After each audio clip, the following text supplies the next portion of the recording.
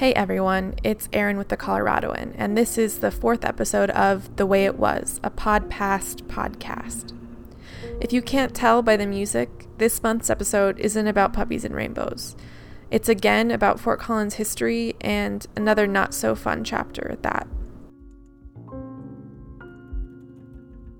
On July 27th, 1997, almost 20 years ago, it started to rain. Hard. Small, localized storms soaked parts of Fort Collins. The next day, it happened again, but way worse. Heavy rainfall pounded the west and north sides of the city. In total, 10 to 14 inches fell over a 31-hour period and turned Spring Creek, a little creek that runs through town, into a raging river. An estimated $200 million in damages were left in its wake. Basements flooded, the CSU library was devastated, and the worst part, the flood swept through a mobile home park community. Cars washed away in the water, trailers were gone. Some people lost everything, and 5 women lost their lives.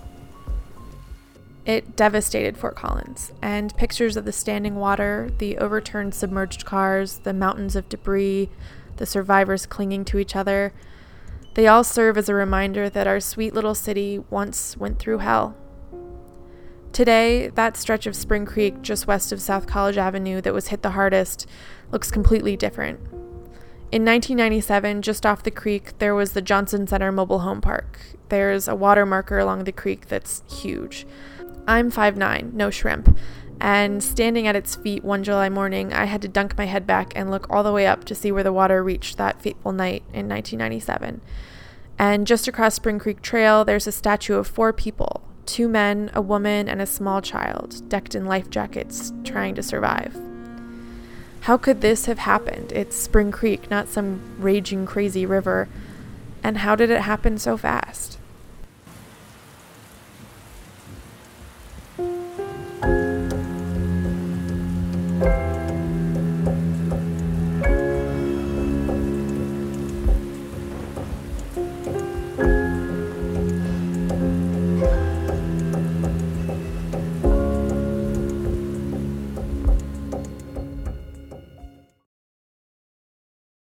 When I do a podcast episode or any kind of historical story, my first stop is always old newspapers.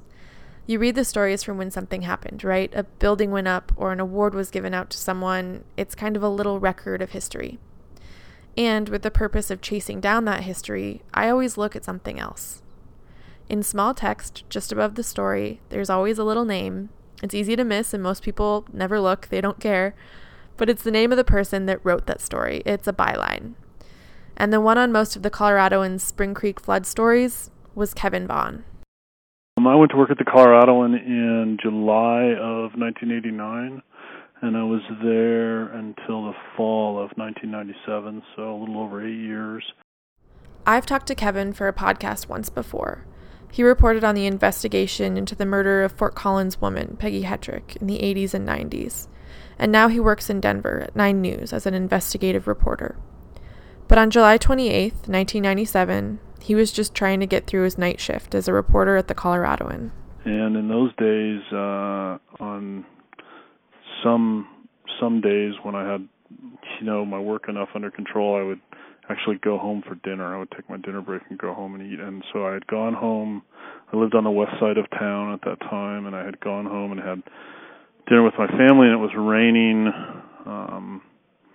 I'd have to look back to tell you exactly what time that was, but it was raining, and as I was heading back toward the office, in the early evening, after eating dinner with my family, the rain just really intensified, and I remember, I think I was driving on Shields, and it was just, really pouring, and I don't think at that point, I realized that, what was to come, but I remember the rain was really, really hard. And I got back to the office, and over the next couple of hours, we started to get, reports of street flooding and then flooding along Spring Creek and stuff like that. But it still didn't take on that sense of just how serious what really was until a little later in the evening, I think around the time it was getting dark. This seems to be a common theme. A lot of people didn't seem to know how serious of a turn things were going to take that evening. At Colorado State University, where videos show water eventually breaking windows, washing through doors, and soaking textbooks, computers, and more in the university's library, there were 2 police officers on duty. One of them is Chris Wolf, who's now an emergency management specialist for the city of Fort Collins. And I have to apologize here. My recorder and I have a love-hate relationship, and in this moment, I hate it. There's a weird ringing noise, so please try to tune that out if you can. All right. Well, I was working night shift, and our night shifts were 12 hours long, so they were from 7 p.m. to 7 a.m. So I came in for work, and the person that I was working with, there were only 2 of us on duty that night. The person I was working with, we decided to go over to Woody's Pizza, which is no longer there, and have some dinner. And we were sitting there having dinner, and I just kind of casually made the comment that it was really raining hard, not really realizing what we would be in for the rest of the night. Probably one of my first calls, it was over to Environmental Health Building over on Lake Street, which was a lake that night. I remember stepping out of my car into water way past the top of my boots by then. There was a car coming down Lake Street. It was like a Toyota 4Runner, and I shouted at the guy, "I don't think you want to drive through there." They said, "Oh, this thing will go anywhere," and of course he got stuck out in the middle of the street. Then things started getting kind of crazy. My mother-in-law was watching my son, who was about 2 years old at the time. Actually, the next day was his birthday, July 29th, so we were getting ready to celebrate his birthday. But my wife had gone to some type of a gathering over in Windsor with a friend of hers. So my mother-in-law called me, and at the time I lived over on Swallow and Dunbar, and she said, "Your basement is starting to fill up with water." So that, then you kind of get that tug of, well, I really need to go home and take care of that, but I'm working, so I started to drive that way, and the roads were already starting to become pretty well impassable. So I called her back and basically told her that there was no way I could come home, and she was just going to have to deal with it the best she could. According to Chris, there were about 1,500 to 2,000 students on campus for a Christian conference, and they were having an event in Moby Gym on the west side of campus. Like I said, it was kind of a really crazy night after that. We were dealing with all the people in the gym. We had some of our campus service officers in the library, and that started filling up with water. The student center started filling up with water. People were trapped in their cars, like in the engineering lot. So it was just really crazy. It was entirely too close a call for the staff who were here. I had 6 staff people in the game room, and they were mopping up water as it trickled into the building, and then they couldn't see the water rising on the door because it was dark outside. But they knew that there was too much water, and they got out and missed the doors blowing in by a matter of seconds. That's Martha Blood, the Laurie Student Center director at the time. In a video put together by the university, she's talking about what it was like that night, as video of water rushing through the university building plays. Next, you're going to hear an interview with Camilla Alier, the Dean of Libraries. The library was hit the hardest on campus, with the books and equipment being completely trashed. We had some facility staff and students that were down there Monday night when it was leaking, and they were down there moving materials and trying to keep stuff away from the leakage, and then they heard the wall groan, and they literally took off and ran up the stairs. As they were running up the stairs, the wall caved in. And so I think we have to count our lucky stars and be blessed that none of these students, staff, or facilities folks were injured or that we didn't incur any deaths. Camilla is right there. CSU, though it saw so much damage, was able to rebuild. Nobody lost their lives on campus that night. But about a mile away, where South College Avenue passes over Spring Creek, it was a different story. Steve Fleming was having dinner at a friend's house that evening. At the time, he was a captain with Poudre Fire Authority. He's since retired and runs a safety and rescue training company out of Fort Collins. At the time, he was known to wear several hats. Along with being a captain, he was on both the dive rescue team and the hazardous material response team. And after seeing how serious the rain was getting, he and his buddies from PFA called in. And we started hearing that LeMay is closed at Spring Creek, and we still were like, they must mean the Poudre.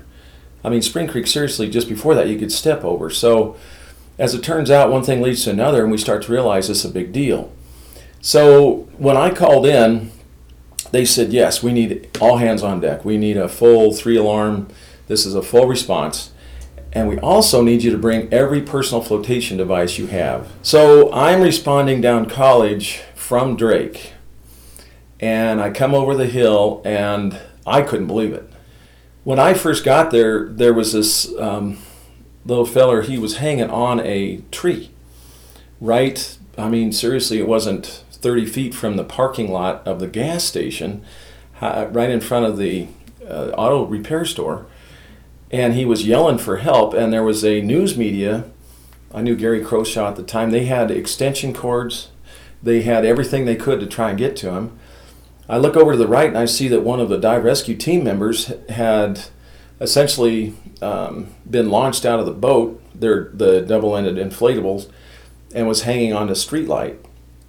I look around on the engines on the other side, and you could hear people yelling for help. This is when I just got there. I hadn't even had a chance to get our personal flotation device out or anything. I have some radio footage that was pretty amazing because we had explosions over at the laundromat. We had trailers off of their foundation washing down. We had propane tanks going down. We had cars, vehicles. We had 2 trailers on fire across the way. We had people seriously hanging in the water, ready to let go. We look down, and I see that the fire station is now flooded. Real quick, he's talking about the fire station over at the nearby Spring Park, by the way. It was emergency sensory overload. It seriously was indeed the most amazing event that I ever had been through. I've never been through anything like it altogether. I've been through swiftwater rescues. I've been through trailer fires. We've worked with train derailments. We've worked with explosions. We work with the scene evaluation of having people yelling for help and evaluating who we can get to first, but never within 20 minutes, all at once, and the level's still going up. We'll get you, just hang on! People trapped in the median down there. Okay, I'm not worried about the median right now because we got people worse over here.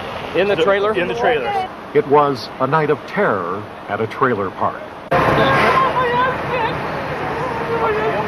A bizarre combination of flood and fire made a hellish nightmare for both residents and rescuers.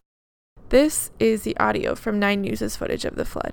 As rescuers descended on the Johnson Center mobile home park, so did news crews, and they captured images of people hanging onto trees, rescuers pulling people into inflatable rafts, and survivors gathering in a nearby Chuck E. Cheese recounting their stories. I was asleep when I woke up and everything was floating away. Fighting the fire had to wait while rescue crews evacuated residents from the trailer park. And all of a sudden, it's just right to our doorstep. They fought chest-deep water and a swift current to bring people to safety. Sarah Piesky was carried through the floodwaters. Her husband Ivor was rescued in a rubber raft. I had to go out that front window with that awning over it. Was kind of hard. I was on top of the bed. I didn't want to leave. I was watching all the fires burn, and I asked the Lord to stop the fires. Keep going on that rope.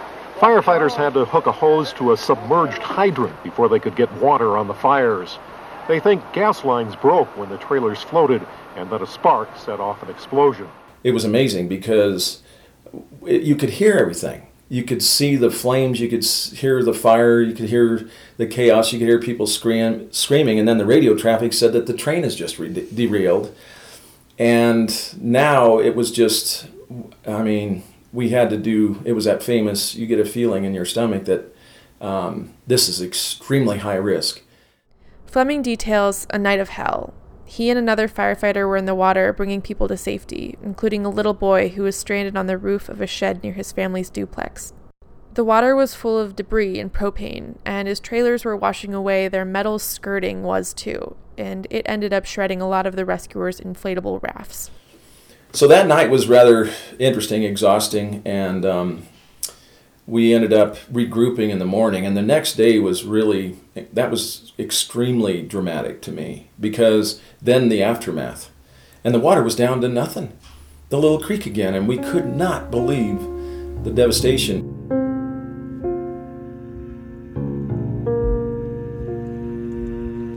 As the flooding subsided, the horror of July 28th turned into the morning of July 29th.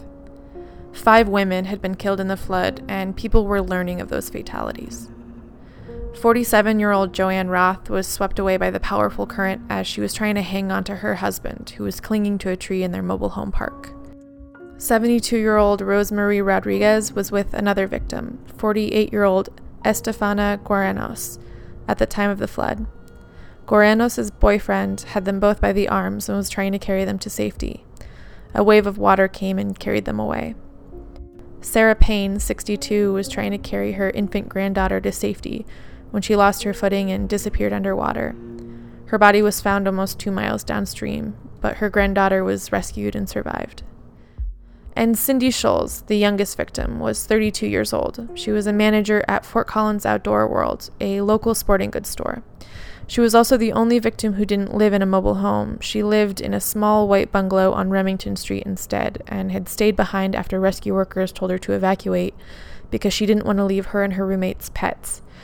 By the time she tried to leave, her front yard was a river, and though 2 neighbors tried to help her, she was swept away.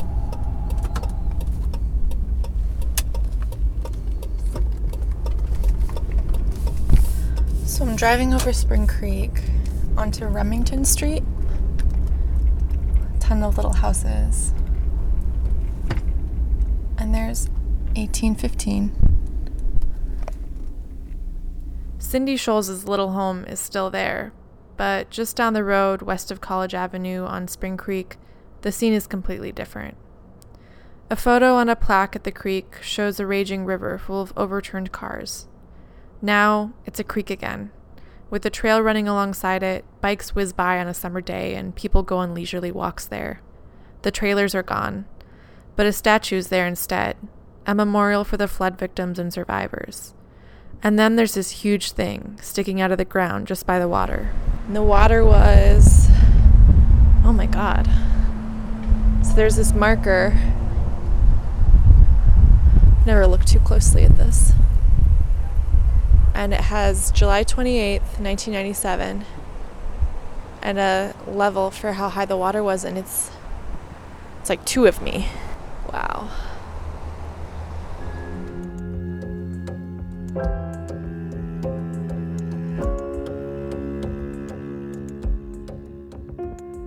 A lot of things changed that day.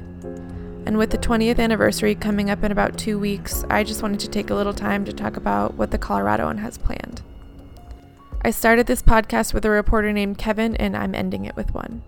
Meet Kevin Dugan. He started at the Coloradoan in 1997 and was called into the newsroom the night of the flood. No one really knew how bad it would be back then, but for the past 20 years, while working at the Coloradoan, Dugan has been able to learn more than anyone about it. Well, I'll have a couple of stories. The main bar is going to be about the things that came out of the flood in terms of a program called COCORAS, which stands for Colorado? No, Community Collaborative Rain. There's an H in there. Hail. Yeah. And snow. Okay. Study. So anyway, it's based out of the Colorado Climate Center at CSU. And what this does is has on-the-ground volunteer people do daily measurements of rainfall, snowfall, hail, that sort of thing. Anyway, this program was born out of the flood because Nolan Duskin, who at the time was the assistant state climatologist, wanted to understand what happened that night, wanted to understand the tremendous variance in rainfall across the city. And so he just put out a call and actually hired some high school kids who went door to door, and they gathered data. And from that came this understanding of the flood event itself. And then he thought, well, let's expand this. First it became big in Larimer County, then statewide, and now it's across the country and even in other countries. For Kevin's story on the flood and its implications these 2 decades later, check coloradoan.com later this month. And that's it for this episode of The Way It Was. Thanks so much for listening again, guys. I'll catch you next month.